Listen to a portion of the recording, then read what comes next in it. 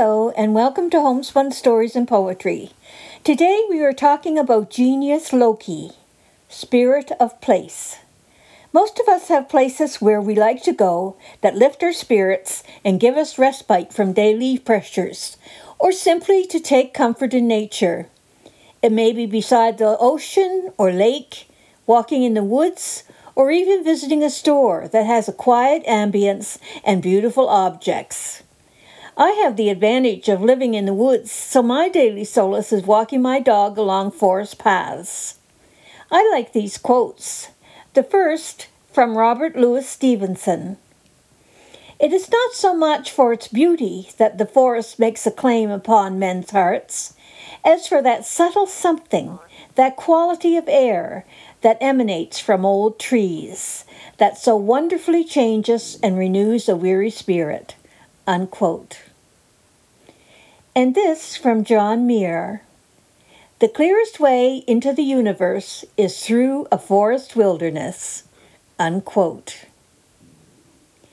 Here then is Forest Glade, written and spoken by Elsie.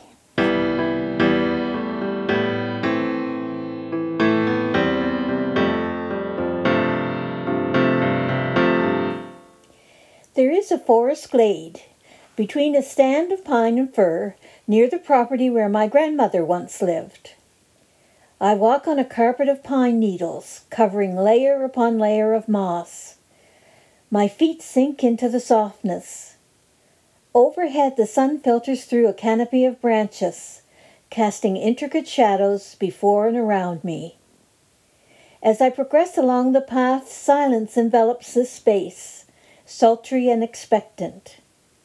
A tiny bush creature scurries through the underbrush, startled by my alien presence, its tiny tail barely visible as he makes his hasty retreat. I feel enclosed in the arms of the forest, safe and protected, sated with peace and beauty. I imagine this is what it must have been like in the beginning, before the tree fellers.